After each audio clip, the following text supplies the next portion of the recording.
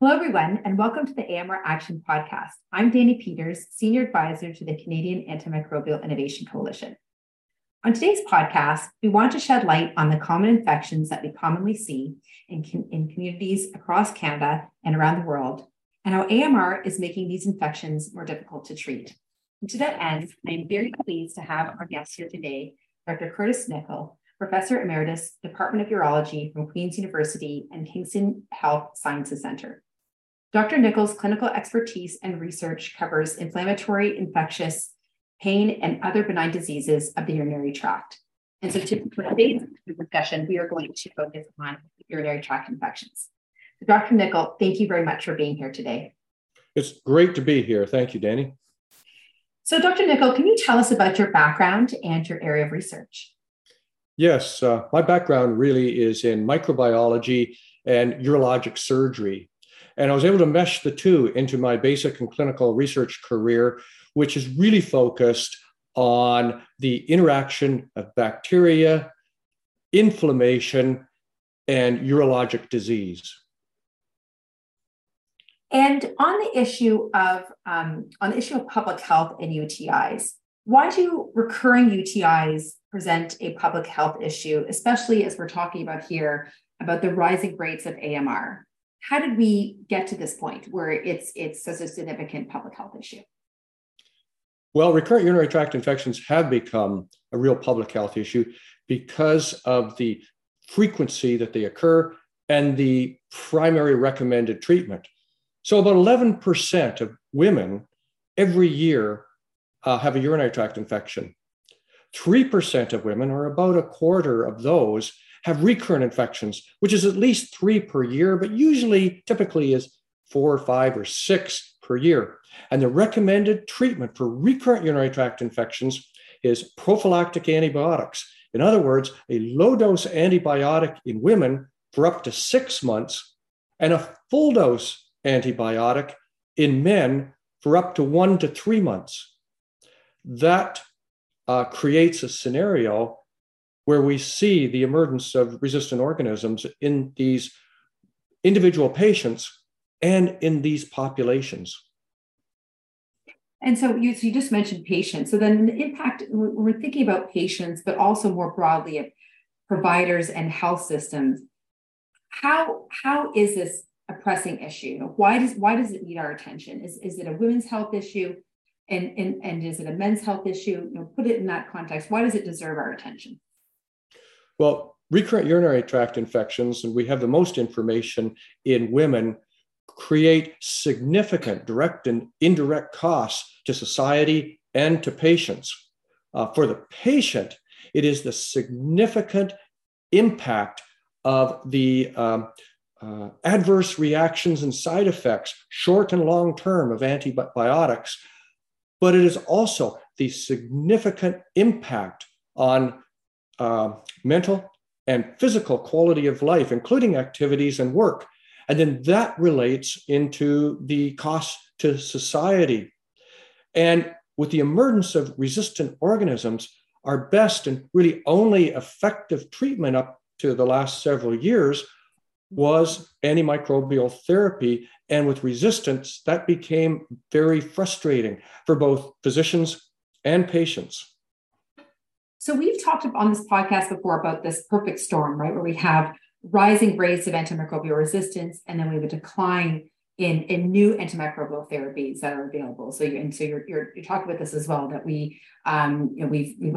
we're overly using these antimicrobial therapies, and we don't have the new ones to back it up. So this requires some sort of intervention. We're at this point now that if something isn't done, we're just going to be in a scenario where we're having UTIs that are resistant to antimicrobials, and we don't have treatments for them. So if it's expected to get worse, why? I want to get your perspective on that from your vantage point. So that's a great question. Why do I believe that this is going to get worse? It's because of the frustration of both physicians and patients in the treatment of these recurrent urinary tract infections that can become chronic, to the point there are many physicians and patient advocates who are recommending long-term full dose antibiotics for up to a year in this particular patient population. Well, in my opinion, that is not only the wrong way to go, it is the dangerous way to go, because it's going to cause all sorts of problems for patients and for the emergence of more resistant organisms. So it's going to compound the problem for both patients, physicians, to be able to manage these in the very near future. So that's why I think this is becoming a bigger problem, and we're going to have to do something that maybe is not an antimicrobial approach to this particular patient population. And that's a great segue and then to my next question then. So what other approaches would you think are worthy of consideration? I know that you focus on alternatives, but could you shed some more light on some of the work you've been doing in that area? Right. So for the last decade, we have probably one of the largest recurrent urinary tract infection clinic in Canada. See, hundreds of just locally referred women. So the problem is very large. In our UTI clinic, we have focused on prevention of recurrent urinary tract infections and management of urinary tract infections without antimicrobials, because many of these type of infections, the recurrent infections, are self-limited.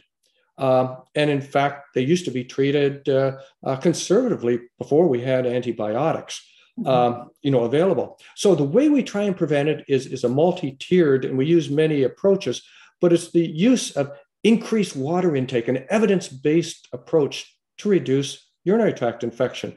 We use cranberry extract, making sure that we have ones that are going to work. We use D-mannose and probiotics. And for women who are in the postmenopausal period of their life, intravaginal estrogens have been proven to be very effective.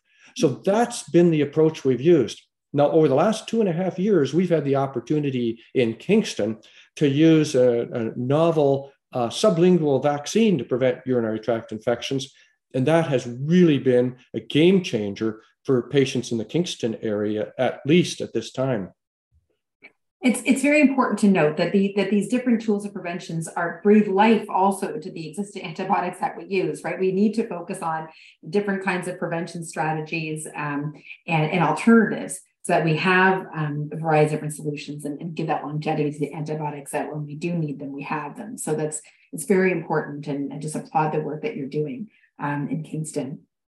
So when we talk about the silos, and on this podcast, we talk about the silos that exist in AMR that really prevent us from moving forward towards change.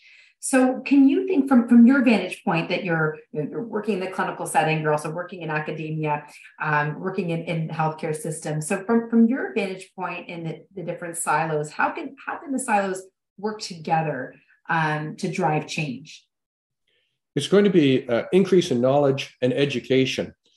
Education for physicians who are really struggling with antibiotic stewardship in face of these type of recurrent urinary tract infections, and patients who also have to practice a personal antibiotic stewardship, knowing that many of these type of simple, uncomplicated urinary tract infections will in fact resolve over time without antimicrobials. We have to be aware of the side effects, particularly the long-term side effects of antibiotics, and for complicated urinary tract infection in which patients can develop urosepsis and death, we have to continue to see if we can improve our pipeline of new antibiotics that are specifically focused for complicated urinary tract infections.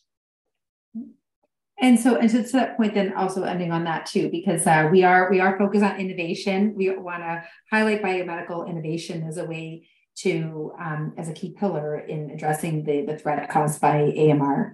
And so we like to end our discussions on a word of hope. And so as from your vantage point and the work that you're doing, have you worked on a particular initiative or worked with someone in particular that demonstrates what's possible, that if we put our efforts together, that we can all collectively address the threat of AMR in Canada and also around the world?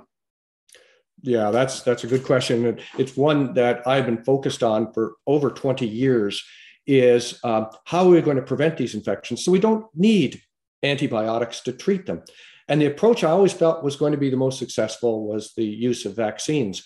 We've had multiple vaccines over the years. Many of them ended in failure. Some of them are reasonably successful. But over the past 5 or 6 years, the one that I've been most excited about is a sublingual vaccine called MV140, taken under the tongue for 3 months. We were able to obtain Health Canada approval for an early Canadian experience study to gain some knowledge and experience of whether this would work in Canada. So I now have 57 female patients who have been treated with this vaccine, starting with a UTI rate of 6 or more per year. 50% of them have become completely UTI free, while almost all the others, 85%, have had a significant reduction in UTIs, like an 80% reduction. And when they do get a UTI, it's not as severe, and they may not even need antibiotics for it to resolve. So this is going to be a game changer, something that every clinical researcher that I know would like to have at the end of their career, something that is going to make a huge impact in the field they've been working in. For me, this particular vaccine I believe, is going to be that impact in female health. But we're already working with the same vaccine in men, in children, in patients with neurogenic bladders and complicated UTIs. And our initial studies show that the vaccine may have a huge impact in reducing UTIs and the need for antibiotics in those more complicated populations. So it's going to be an exciting time over the next several years as we take this through the regulatory process so that it will be available for our Canadian patients. That's great. We always like to showcase innovation and what's possible. So we thank you so much for your work and your dedication to this issue. We know it's an issue that doesn't get as much attention as it should, but knowing that how pervasive UTIs are and recurring UTIs are, and how currently there is a reliance on antibiotics to treat it, that we need to really think forward and how we focus on prevention and other strategies to ensure that we have better patient care. So thank you very much for your work in this area and for your time with us today. And we will include references to Dr. Nichols' publications in the show notes if you wanted more information about his work. And thank you very much for joining us today for the podcast. See you later. Well, thank you, Danny, and thank you for allowing me to present some of my story. Thank you so much. All the best. Bye now.